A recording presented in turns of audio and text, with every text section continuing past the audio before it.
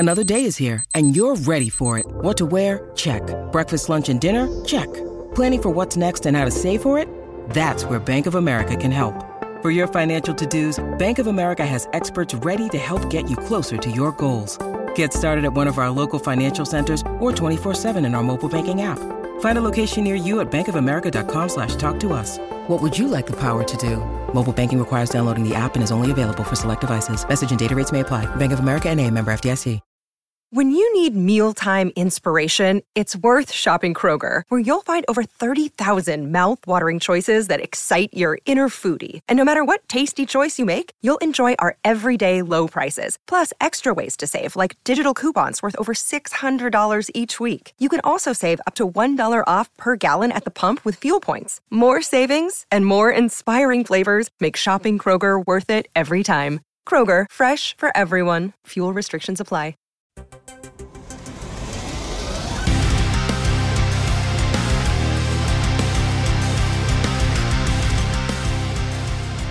What is up, everyone? Welcome to There Can Only Be One, the podcast that puts together the all-star best of your favorite singers, songwriters, and artists. And we've got a fun one for you this week because we're talking about arguably the sound of the 90s, especially in 1993 when they first popped onto the scene. We're talking Counting Crows, and I'm just realizing now that that first album is 30 years old this year, and now I'm old.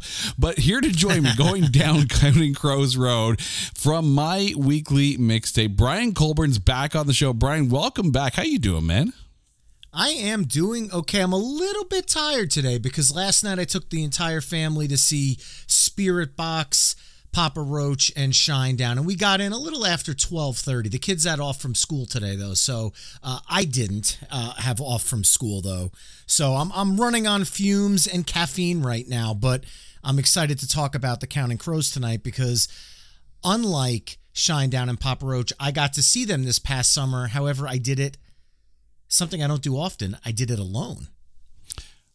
There's something to be said about treating yourself out to a night of doing something that you enjoy.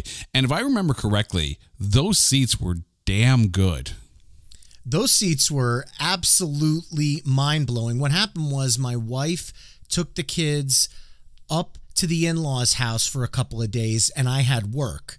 So I had, for the first time in very, very many years, no dog, no kids, no wife, and I got done with work and I was just twiddling my thumbs, and I went on to StubHub and I saw third row stage left tickets, and it was $90 all in.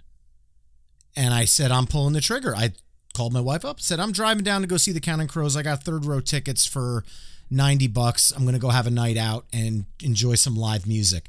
And it turns out the guy I bought the tickets from, his friend bailed at the last minute, so him and I sat and talked Counting Crows in between Dashboard Confessional and them. So I got to see two great bands and had a nice conversation with another fellow Counting Crows fan. So it all worked out really well. That sounds like that's a good bill. Counting Crows and Dashboard Confessional, that's a solid bill. I did not know much of, I'll be very honest. I was not going into it a Dashboard Confessional fan. I was familiar with songs like Screaming Infidelities and the song they did for the Spider-Man soundtrack. But beyond that, I was kind of hit or miss with them, that I really didn't know a lot of their studio albums. I left their live show a fan. They were so amazingly tight with amazing vocal harmonies, and the songs, when I listen to them on the studio recordings, the live energy really shines. So they are definitely a band that if you're on the fence about, go see them live and then make your decision. You have to love when you go see a band and the opening acts, like all of a sudden open your eyes and go, oh, I need to deep dive. I absolutely need to deep dive. That's exactly right. Never, ever, ever miss the opening band. Guaranteed you're probably going to be in for a good time. But we got a good time for you lined up here because we are about to talk about Counting Crows. Here's what we're going to do. We are about to go through 8 of Counting Crows' studio discography. Now, we are skipping live albums and best of compilations. That means we're skipping films about ghosts, even though it does have some previously unreleased tracks and some songs that were soundtrack only songs, but for the most part, it's a best of, so we're going to skip that one. We also do have some shout outs throughout the show as well from people who've chimed in on various social media platforms. By the way, you can find us on social media at Only One Cast, or you can go to our website at notthatbadcast.com and we'll let you know which bands we're preparing to talk about. But specifically, Gene Hickey and Tim McKay chimed in with their full list. So thank you to both of you for putting in the work and getting your songs together. You guys will be shouted out through the entire show. So thank you for that. And we're going to start 30 years ago. September 14th, 1993, and the release of the album that pretty much was 1993, August and Everything After. The band at this point is Steve Bowman on drums, David Bryson on guitars, Adam Duritz on vocals, Charlie Gillingham on piano and organ, and Matt Milley on bass. This album only reached number one in one country, right here in Canada. It is 7 times platinum in the US and Canada, and platinum in Australia, New Zealand, and the UK. There were 4 singles off of this one. The highest charting in the US was Mr. Jones. That hit number 2 on the US mainstream rock charts and the US alternative charts. However, it did hit number 1 here in Canada. And I could say I probably have at least a cassette and a CD copy in those sales, because I used to DJ dances around that time, and I guarantee you I played Mr. Jones a lot. This album also was nominated for a number of awards. At the 1995 American Music Awards, it was nominated for Favorite Pop Rock Album. It lost to the Lion King soundtrack. They were nominated for Fave Pop Rock New Artist. They lost to Ace of Base, but they did win Favorite Alternative Artist. At the 1995 Grammys, Round Here was nominated for Best Rock Vocal Performance by a Duo or Group. They lost to Crazy by Aerosmith, and they were nominated for Best New Artist. They lost to Sheryl Crow. At the MTV VMAs, Mr. Jones won for Best New Artist in a Video. And at the 1995 Junos, and for anyone listening to the States, that's like Canadian Grammys, the album was nominated for Best Selling Album, Foreign or Domestic. And in the most Canadian of things ever, they lost to The Color of My Love by Celine Dion. And we're still apologizing for Celine Dion. Gene Hickey went with Perfect Blue Buildings, and Tim McKay went with Sullivan Street. So, Brian, your first pick, August and Everything After. Well, with this one, I had a hard time. I had to narrow it down between a couple of songs to choose from. And those songs were Round Here, Omaha, Mr. Jones, Perfect Blue Buildings, Anna Begins, Time and Time Again, Rain King, Sullivan Street, Ghost Train, Raining in Baltimore, and A Murder of One. Yeah, I love this album so much. This is easily one of my favorite albums of the 90s, probably one of my favorite albums of all time. So choosing between these songs is truly tough. However, I will give a shout out to Tim McKay as well. I had a chance to do an episode about the Counting Crows with him back in the Playlist Wars days, and this is a song we talked about on that episode. I am a huge fan of it as well, so I am going with Sullivan Street. It is a beautiful ballad. The lyrics are so poignant and so powerful. Lyrically, this might be the best album of the 90s in my opinion, but musically, there's just so much going on. It's such an album listen. When you listen to August and Everything After, if I hear the opening guitar to Round Here, I need to hear the ending of A Murder of One. There's really no way for me to jump around, but in the essence and spirit of There Can Only Be One, I will go with Sullivan Street, edging out the other 10 songs ever so slightly. Now, you with Colbert and Company have had a chance to perform some of these songs live. I know Rain King is definitely on your set list, but going through that album, is it hard to take an album like that where you love it so much and narrow it down to which songs you're going to do live, so you're not just a Counting Crows tribute band at that point. Yeah, we have covered several Counting Crows songs over the years.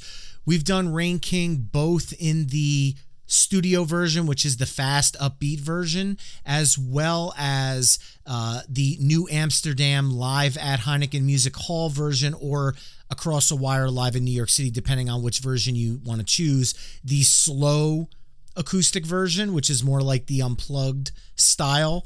The song works both ways, upbeat and as a ballad. Mr. Jones is one of those ones that we've goofed off on a couple of times because it just is, it's fun and easy to play and everybody loves it. And then we also dive into songs outside of August and everything after, A Long December and Mrs. Potter's Lullaby as well. I mean, I could honestly do an entire set of Counting Crows and be absolutely thrilled with it. So in that regard, it's more based on who the audience is, and Rain King seems to be the perfect song for the outdoor acoustic group that we are. I can't disagree with the toughness of this choice, because this cassette and then CD, because I wore out the cassette, got a lot of play because it was a mood in 1993. Like, a lot of albums that were coming out, they had a lot of good hard hitting songs and whatnot, but this whole album was a mood. And, I remember this is the kind of album where the headphones are on, the eyes are closed, you're in your comfy chair, and you tune out the world for that hour of time. Round here, raining in Baltimore, time and time again, like so tough. But I'm narrowing this down, and really, you could have picked any song off of this, but for me, it's got to be Anna Begins. It's tough. It's really tough to narrow it down, but there were certain songs when I was DJing, and yes, you had to play Mr. Jones because everyone wanted to dance to it at the time. But there were certain songs off this where it's like, okay, I need a ballad. Couples want to dance. And Anna Begins was always the one that I would lean towards picking. A, it's a decent length. People want to dance. It's all good. But B, I found it to be, of the songs that the people would know, at those dances, it was the song that I connected to the most, just because it hooked me. I loved at the time listening to some of the slower songs that were out there, not necessarily power ballads, but definitely more of the dialed back. Between this and Seven Mary 3's Rock Crown album, those two albums were both like just very chill, mellow, within yourself kind of moods. Yeah, this is definitely one of those albums that I have at least, let me see, Perfect Blue Buildings, Anna Begins, Time and Time Again, and Sullivan Street I have on my mellow playlist. If I just want to kind of have a vibe going where it's just chilled out music, kind of lights low, just kind of unwinding, those are the four I would pull for that. We now move on to October 14th, 1996, and the release of Recovering the Satellites. We have a member change in here and a member addition. Ben Mize is now on drums, and Dan Vickery has been added as another guitarist. The album did hit number 1 in the US. It is double platinum in the US and Canada, and gold in Australia, New Zealand, and the UK. There were 3 singles off of this one. Angels of the Silences was the highest charting in the States. It hit number 4 on mainstream rock charts, and A Long December hit number 1 in Canada. A Long December was also nominated for the MTV VMA Best Group Video that year. They lost to Don't Speak by No Doubt, and can't really blame them on that one. Don't Speak was a monster hit. Gene Hickey went with Have You Seen Me Lately, and Tim McKay picked A Long December. I think I know what you're going to pick off of this one, but I want to hear now. What did you go with? This is another tough I mean, honestly, all of these are tough choices because I truly think Counting Crows are one of the definitive 90s album bands where they're not just putting out a collection of songs on a record. They're actually putting together a record that's sequenced with something in mind, and we'll talk about that throughout the episode tonight. But to me, this album represents some changes in direction and pacing from August and everything after. And there are some amazing songs on here. I mean, off the top of my head, my short list for this was Catapult, Angels of the Silences, Goodnight Elizabeth, and A Long December. And at the end of the day, I'm a hard rock guy at heart, and Angels of the Silences is their heaviest song, probably across their entire catalog. And I think coming out with that as the lead single was a very gutsy move on their part, especially because people were expecting to hear Mr. Jones Part 2 and The Rain King Part 2. And instead they got something that was much more aligned with the angst and 90s rock vibe of other bands. There's almost this punk-esque beauty to this song. And it's one that I've never seen them perform live. And I don't know if I ever will, because I don't know how often they play it, but it's such a fantastic song. I nailed it. I figured it out. And we match on this one because Angels of the Silences is the song that I went with. You're right. This song is such a jolt to the system after August and everything after.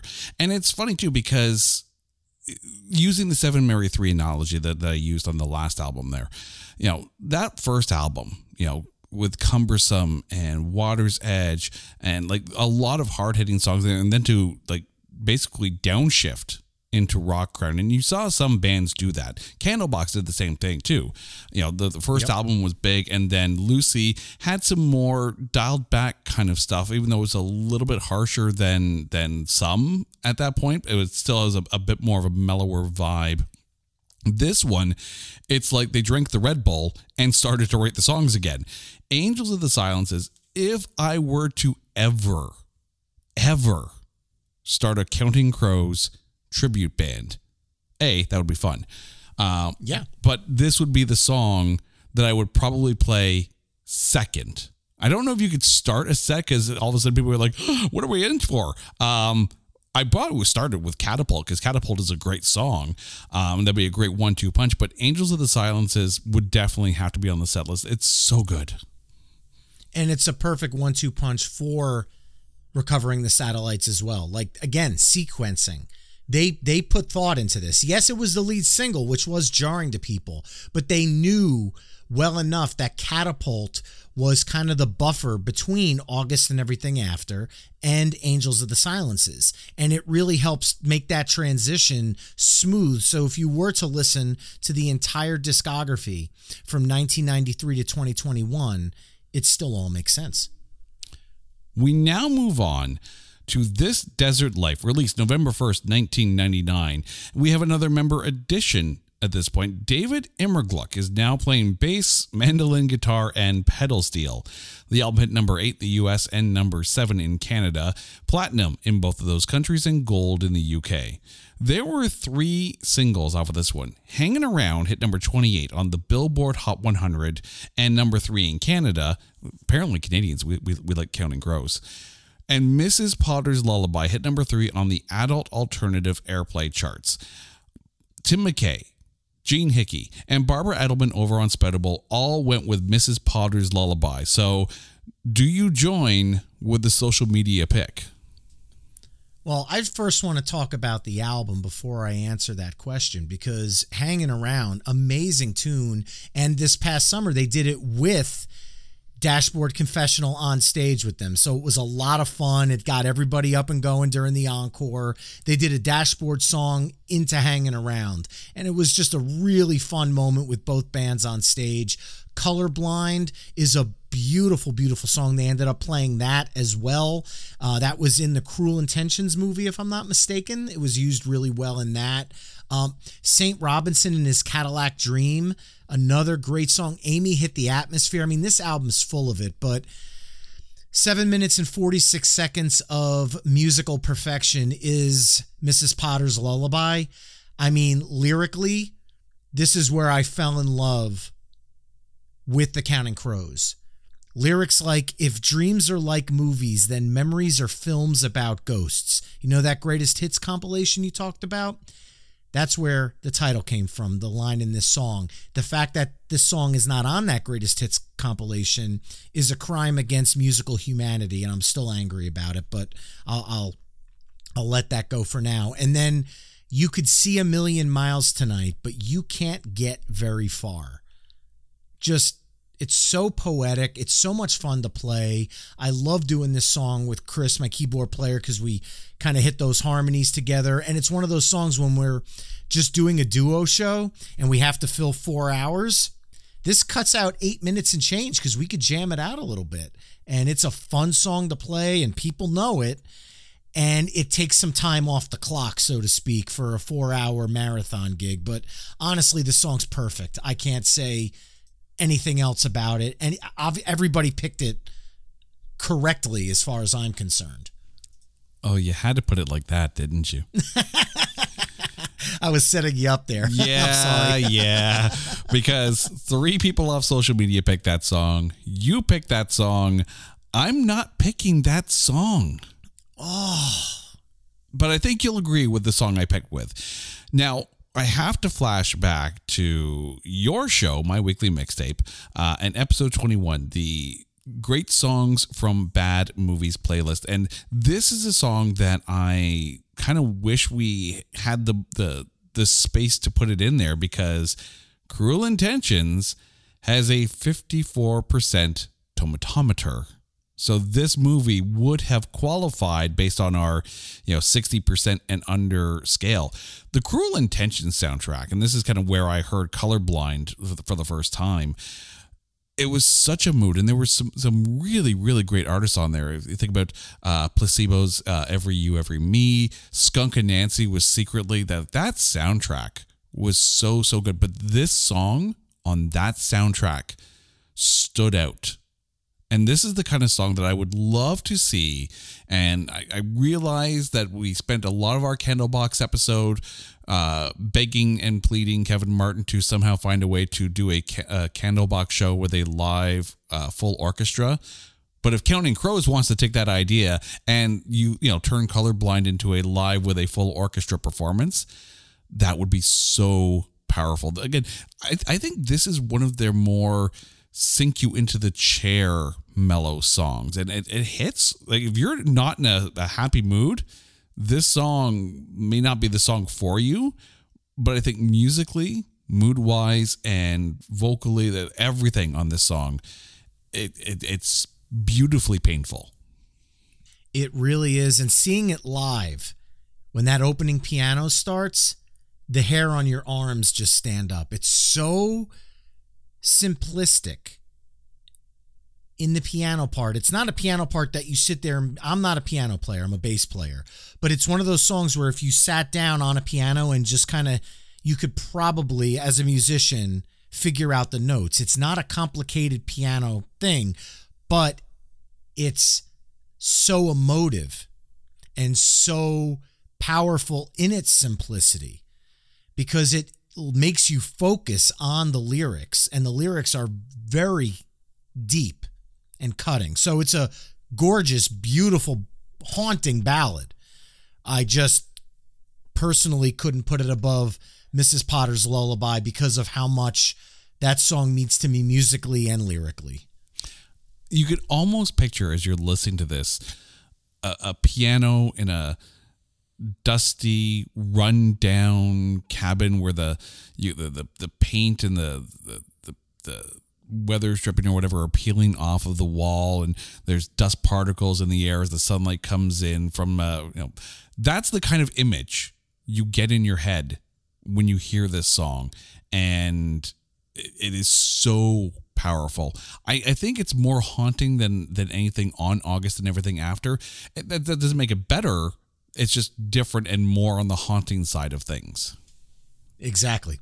100% agree. We now move into the 2000s with Hard Candy, released July 8th, 2002. The album hit number 5 in the US and number 4 in Ireland. It is gold in the US and Australia, New Zealand, and the UK. There were 4 singles off of this one. American Girls hit number 1 on the adult alternative charts. And Big Yellow Taxi, their duet with Vanessa Carlton, hit number 2 on the adult alternative charts and number 42 on the Billboard Hot 100. Tim McKay picked If I Could Give All My Love to You, Richard Manuel Is Dead. And Gene Hickey went with Holiday in Spain. So off of Hard Candy, first of all, what do you think? And B, what have you got? What do I think? It's another amazing album. When I saw them this summer, they did Holiday in Spain, Miami, Butterfly in Reverse, which was co-written with Ryan Adams. And I made sure to say the so it didn't think Bryan Adams up there. You might automatically default to that, but the R version of that. It's an amazing album. I love this album.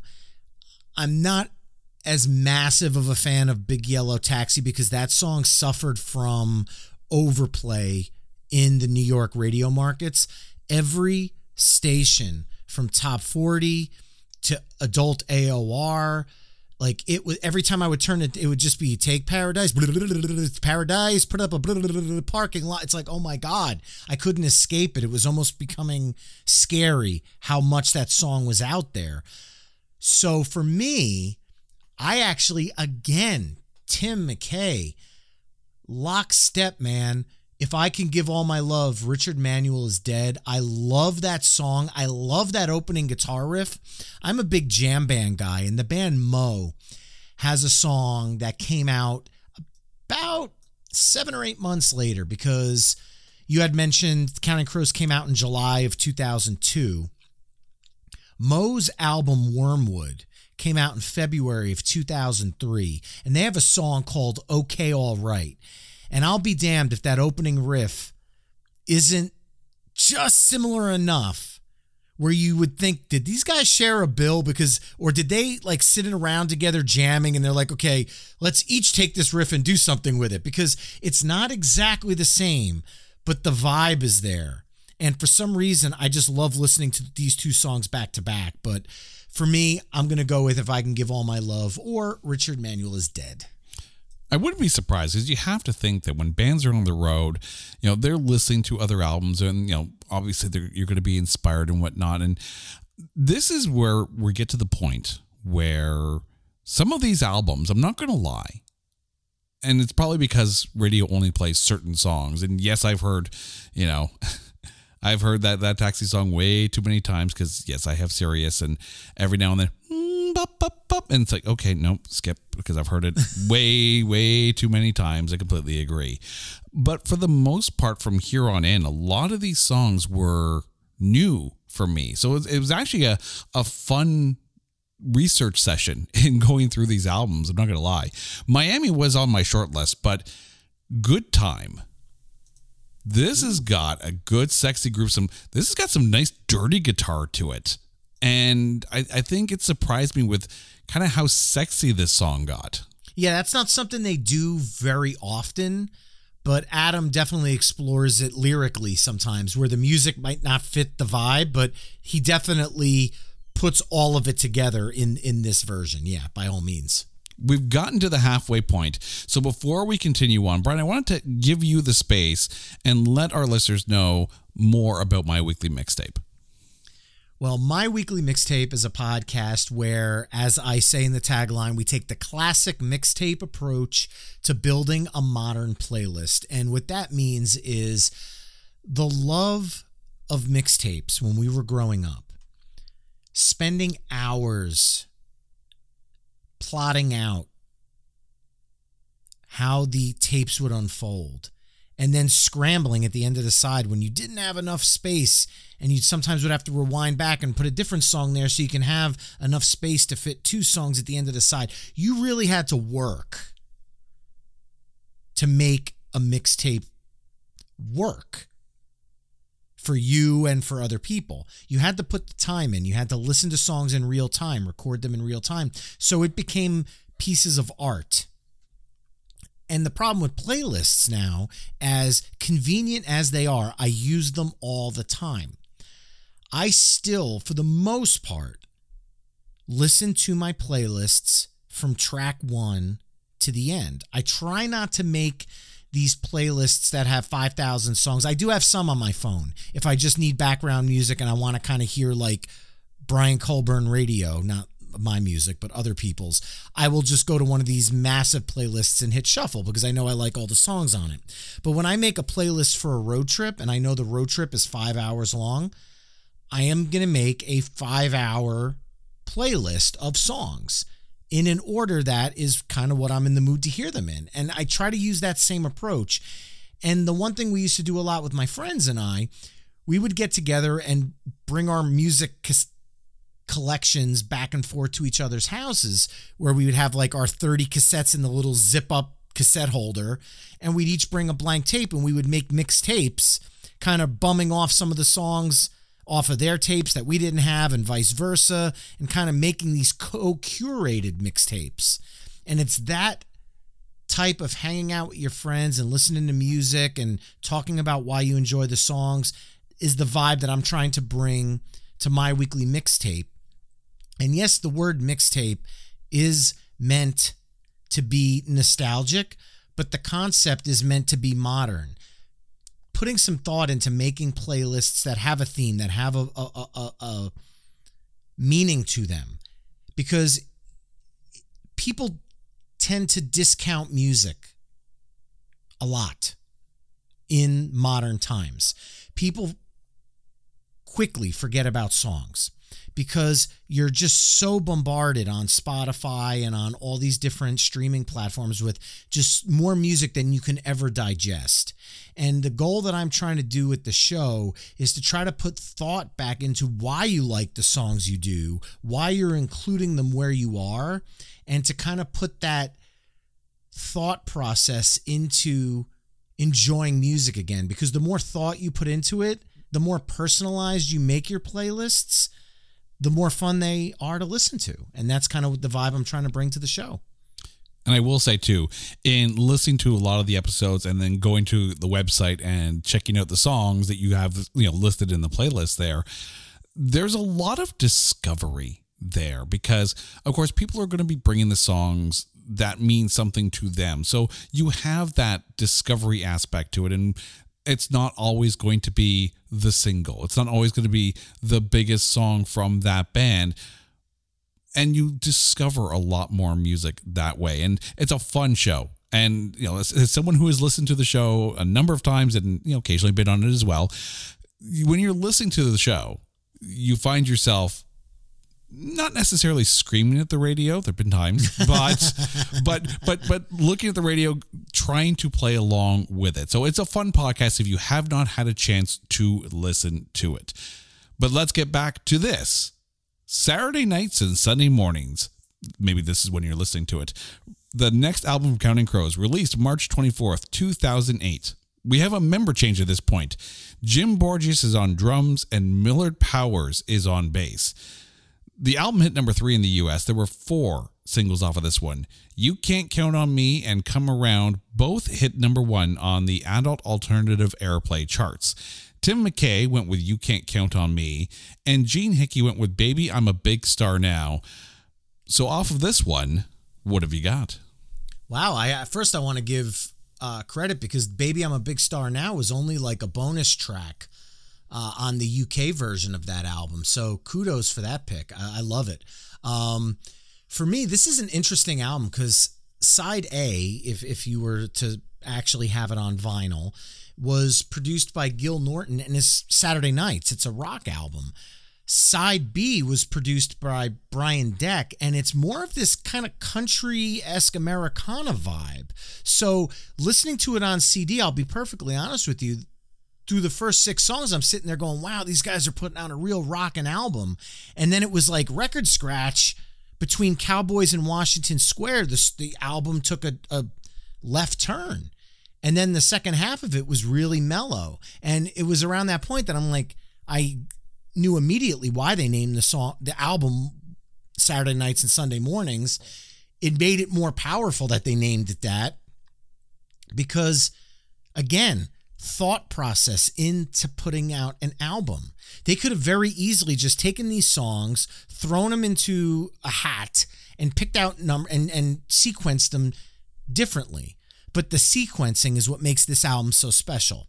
And for me, this is one where I could go with You Can Count on Me depending on my mood, but today, because of last night, like I talked about at the beginning of the show, seeing Shinedown and Papa Roach and Spirit Box last night, I'm kind of in a rock mood today. So I went with Hanging Tree.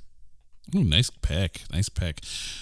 I'm glad you mentioned the country vibe on the Sunday mornings part of this. And it's been one of those things that as we've been going through, and I was trying to place why Counting Crows was so big in Canada, arguably, chart-wise at least, arguably bigger in Canada than they were in the States as far as hitting those numbers and those number ones.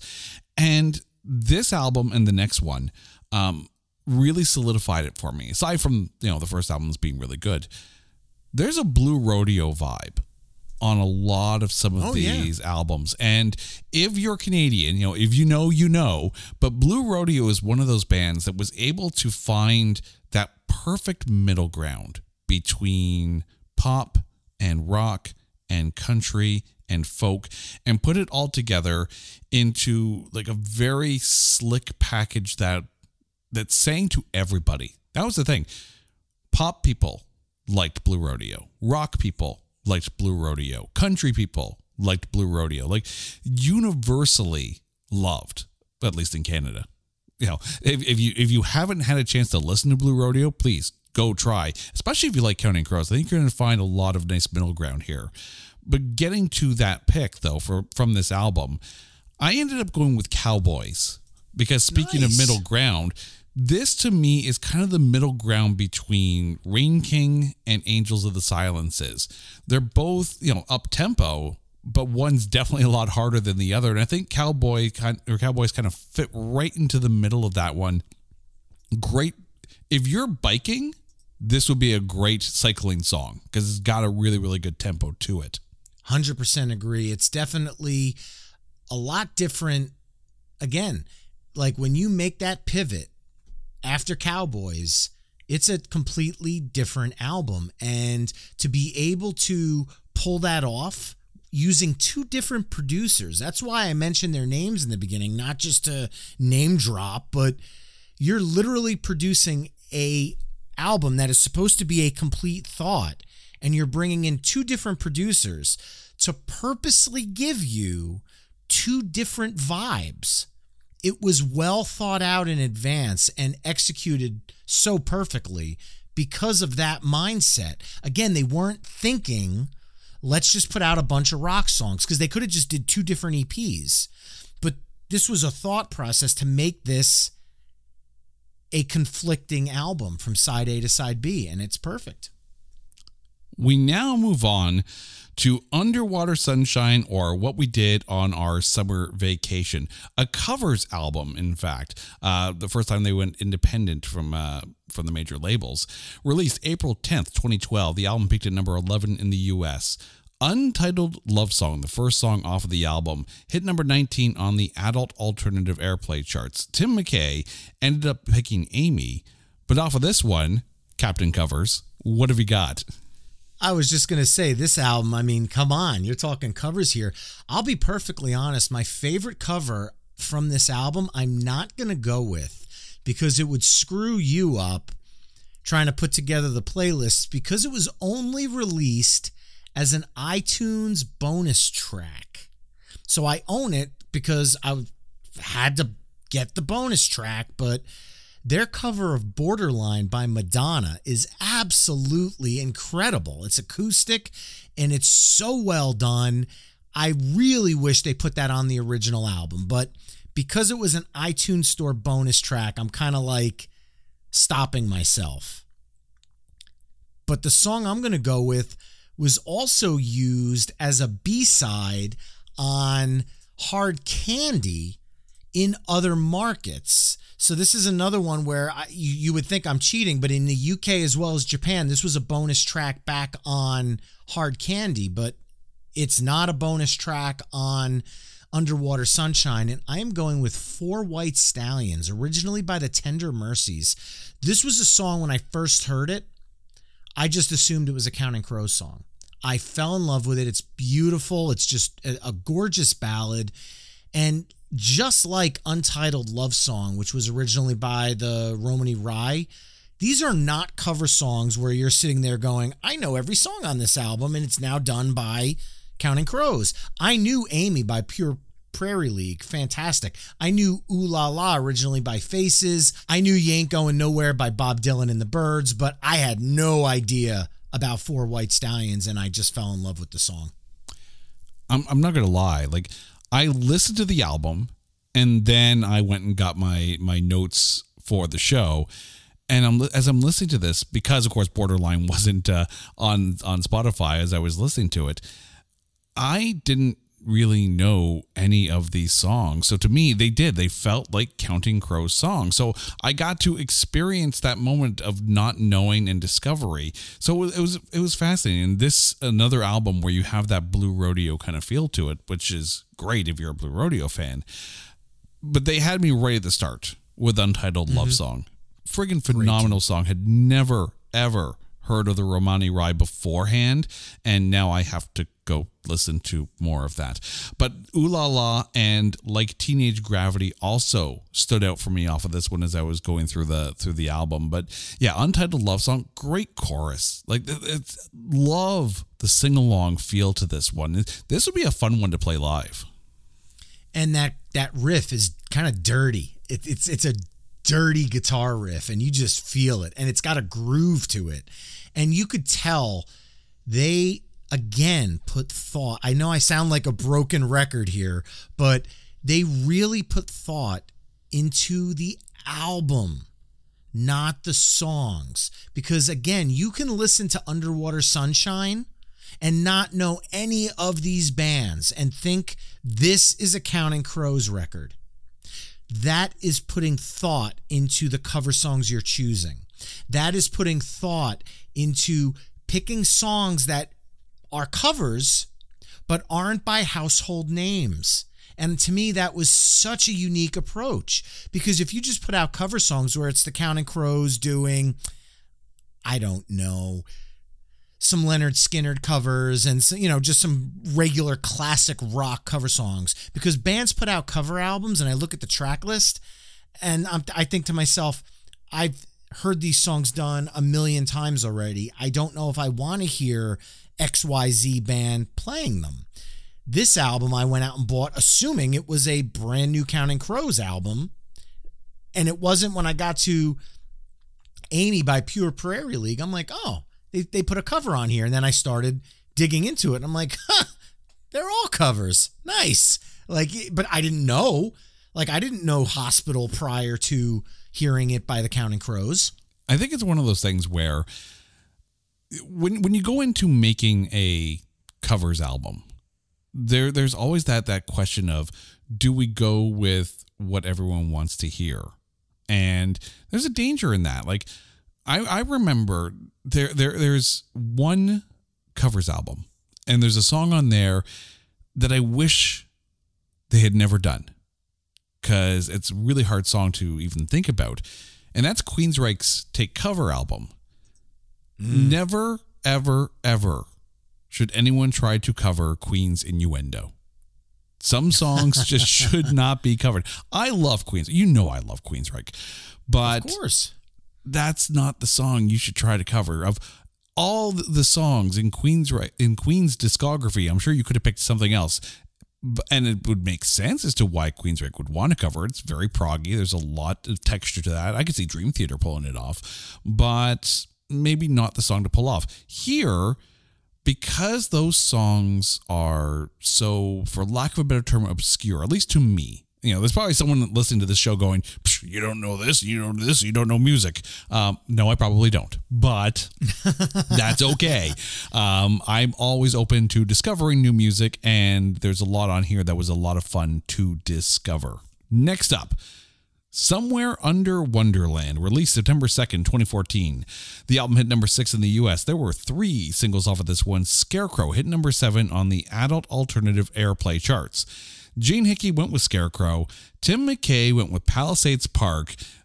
Thinking of the long songs there. So off of this one, what have you got? This album is actually very special to me.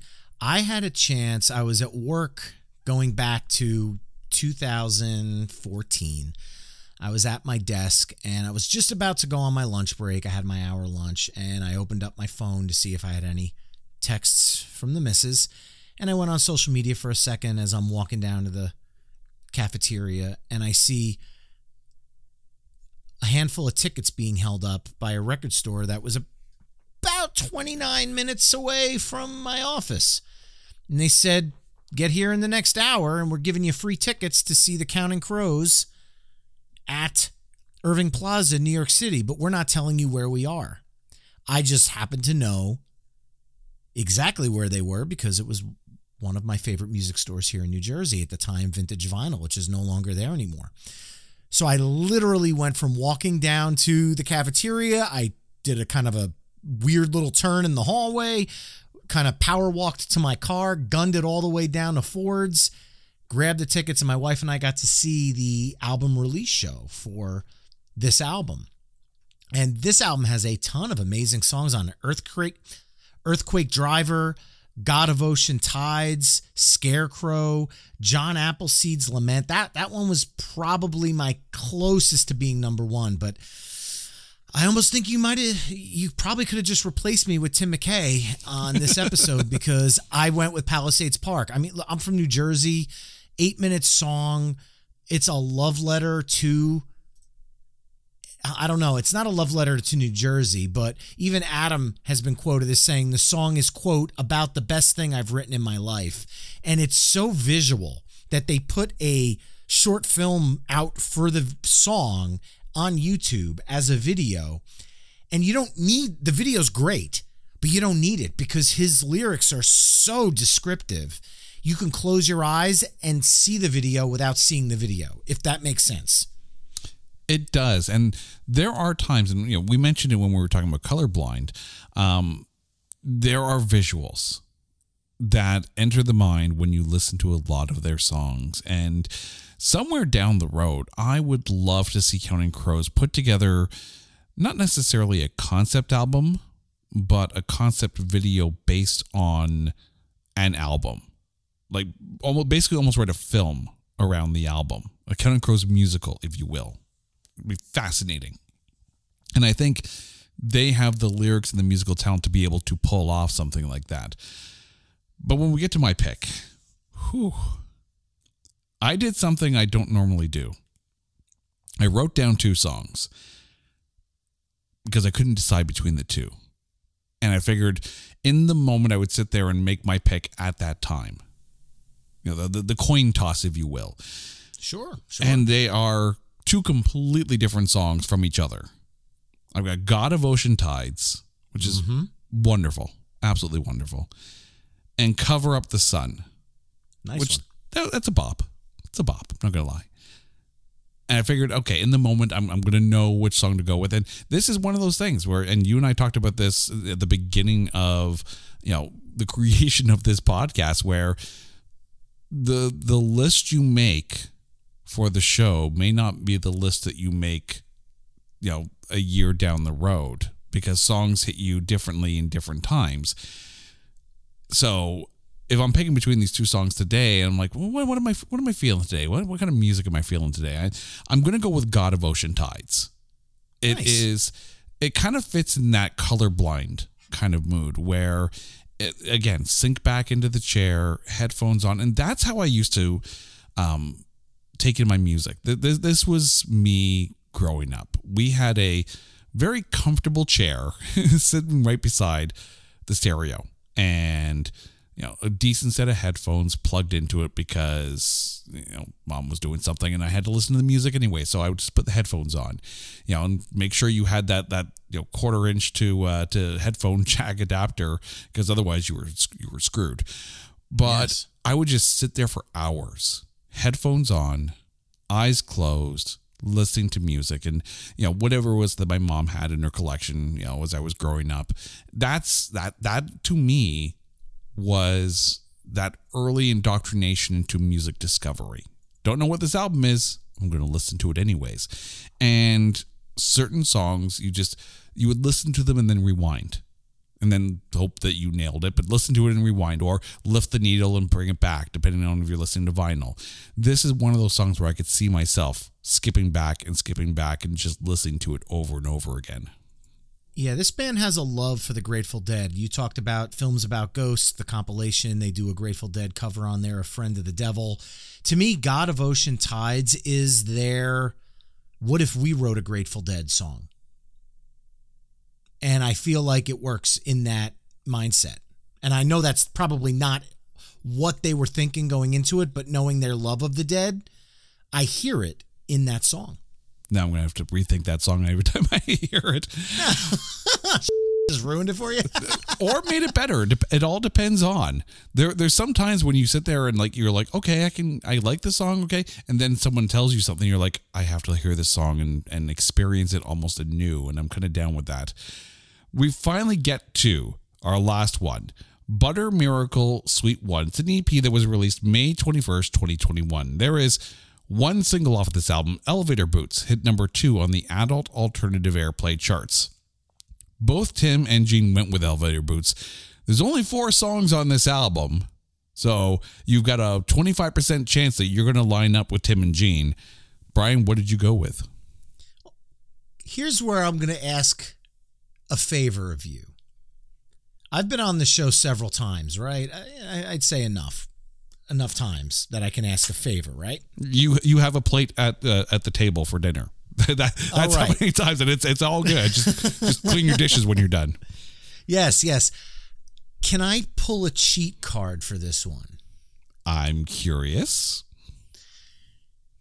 The vinyl record release of Butter Miracle Sweet One, the B-side is the song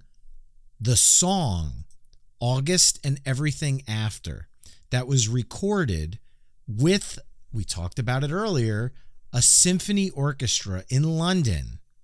And it was only put out through Amazon Originals, but somehow they got the permission to put it on the vinyl of Butter Miracle Sweet One. And going back to the first album, this song is part of Counting Crows lore because he had written the lyrics for it, part of the lyrics, and the lyrics for this song are what you're seeing on the cover of August and Everything After. They then played it one time around 2003, and they never played it again at that point, but then people started trading it, and it started becoming this folklore for the band, and they ended up doing it a couple of times, and then the song just kind of went away. And in 2018 or 2019, I don't know, months when they actually went through it, Amazon contacted the Counting Crows to do a song with a symphony orchestra, and they originally asked them to do A Long December. And Adam said, as much as that would be fun, I don't think a symphony's really going to bring much more to what we already gave that song. However, we have this song that a lot of people have always wanted to hear, and I think it might benefit from an orchestra. And it's 8 minutes and 41 seconds of how the hell did this not end up on the album that it's named after? So that is I will also follow up with, for the sake of a Spotify playlist, if you really want to fool people that are just going to the website and not tuning in, I will agree with everybody that chose it and go with Elevator Boots as my Spotify song. But for those that listen, that have listened to this episode, know in my heart, the B-side on the vinyl-only version of August and Everything After is my true pick. I'll allow it. I'll allow it because I love the story behind it. It's brilliant. It's so wild. It's such an amazing tale. And there's I'm not the biggest Rolling Stone magazine person, but there's a fantastic article written by Andy Green back in January of 2019 that talk about this whole story. You might want to just throw the link up on the webpage so people can read this, because it tells the story a hell of a lot better than I could. And you can go hear the song on YouTube or on Amazon Music, and the YouTube version shows the symphony in the studio with them recording it. It's a really fun watch. Yeah, no, I'll accept that cheat code there. That is perfectly fine on that one. And yes, I am going to put the YouTube link on the webpage at Not That Badcast for the episode page. But I didn't even know that song existed. My mind's blown right now. There's 4 songs off this one.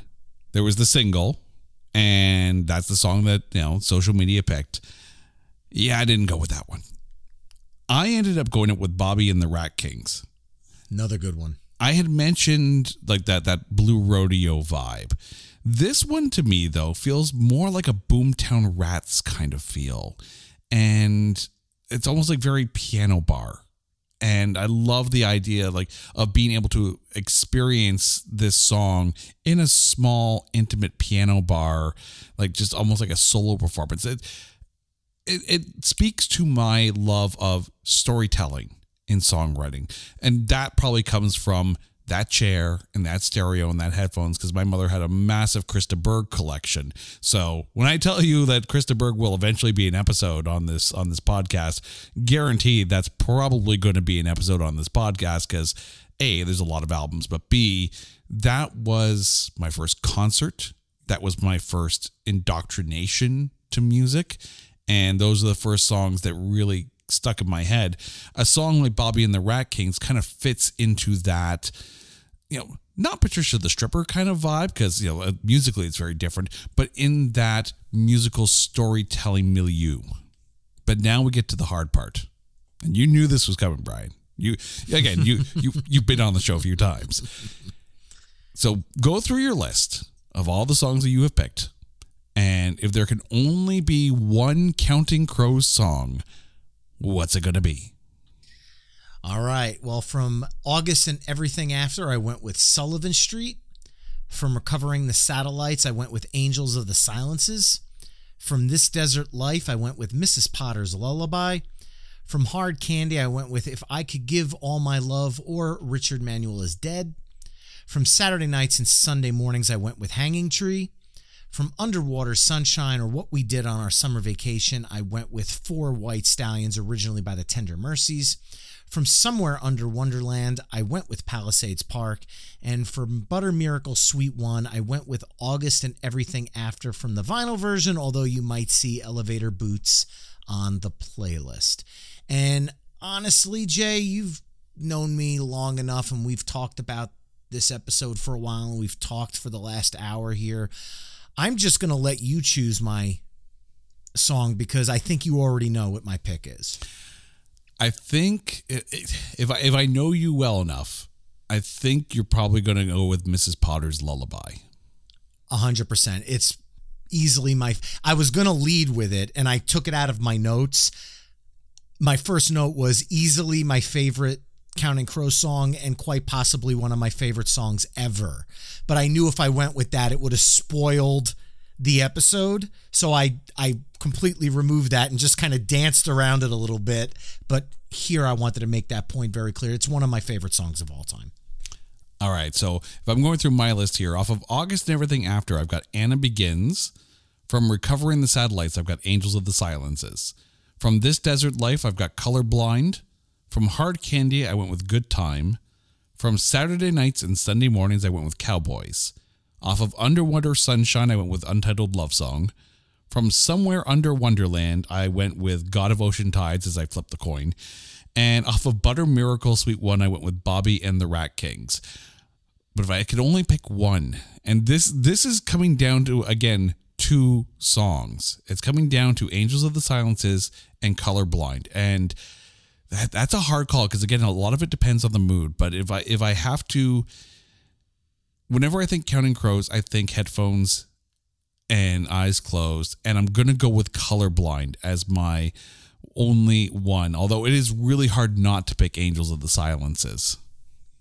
2 amazing songs right there, though. I mean, either one, you can't go wrong with either choice.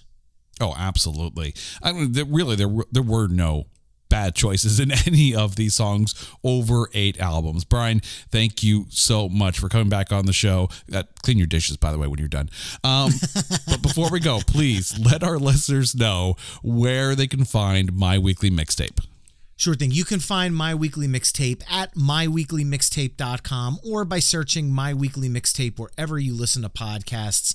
And then if you want to connect with me on social media, most social haunts, you can find me at My Weekly Mixtape. And again, thank you so much. You know you're always welcome back here. I'm sure we will pick. You've got the next band already picked out and ready to go. Now to you, our listeners, you guys know the drill. If there's an artist that you want us to cover, or if you want to chime in on some of the episodes that we are preparing, you can find us on social media at OnlyOneCast, or go to our website at notthatbadcast.com, where you can catch up on all of our other shows. Until next time, listeners, thank you so much. Brian, you're awesome. This is There Can Only Be One. I'm Jason. Take care.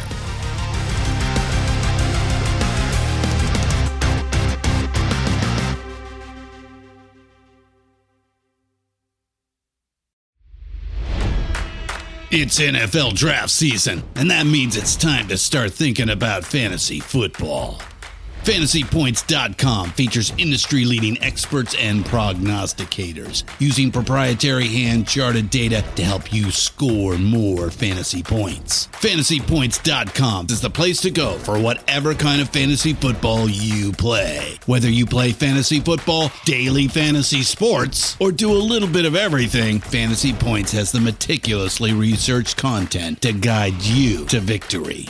And why wait for the fall? Fantasy Points also covers the new spring football league, the UFL. Join the guru, John Hansen, Scott Barrett, Joe Dolan, and other massive names in the fantasy football universe with an exclusive offer. Use code Pantheon for 15% off any Fantasy Points package, including the all-in package, with access to every article, tool, and data nugget that Fantasy Points has to offer. That's FantasyPoints.com and code Pantheon for 15% off at Fantasy Points. FantasyPoints.com, code Pantheon. Score more fantasy points.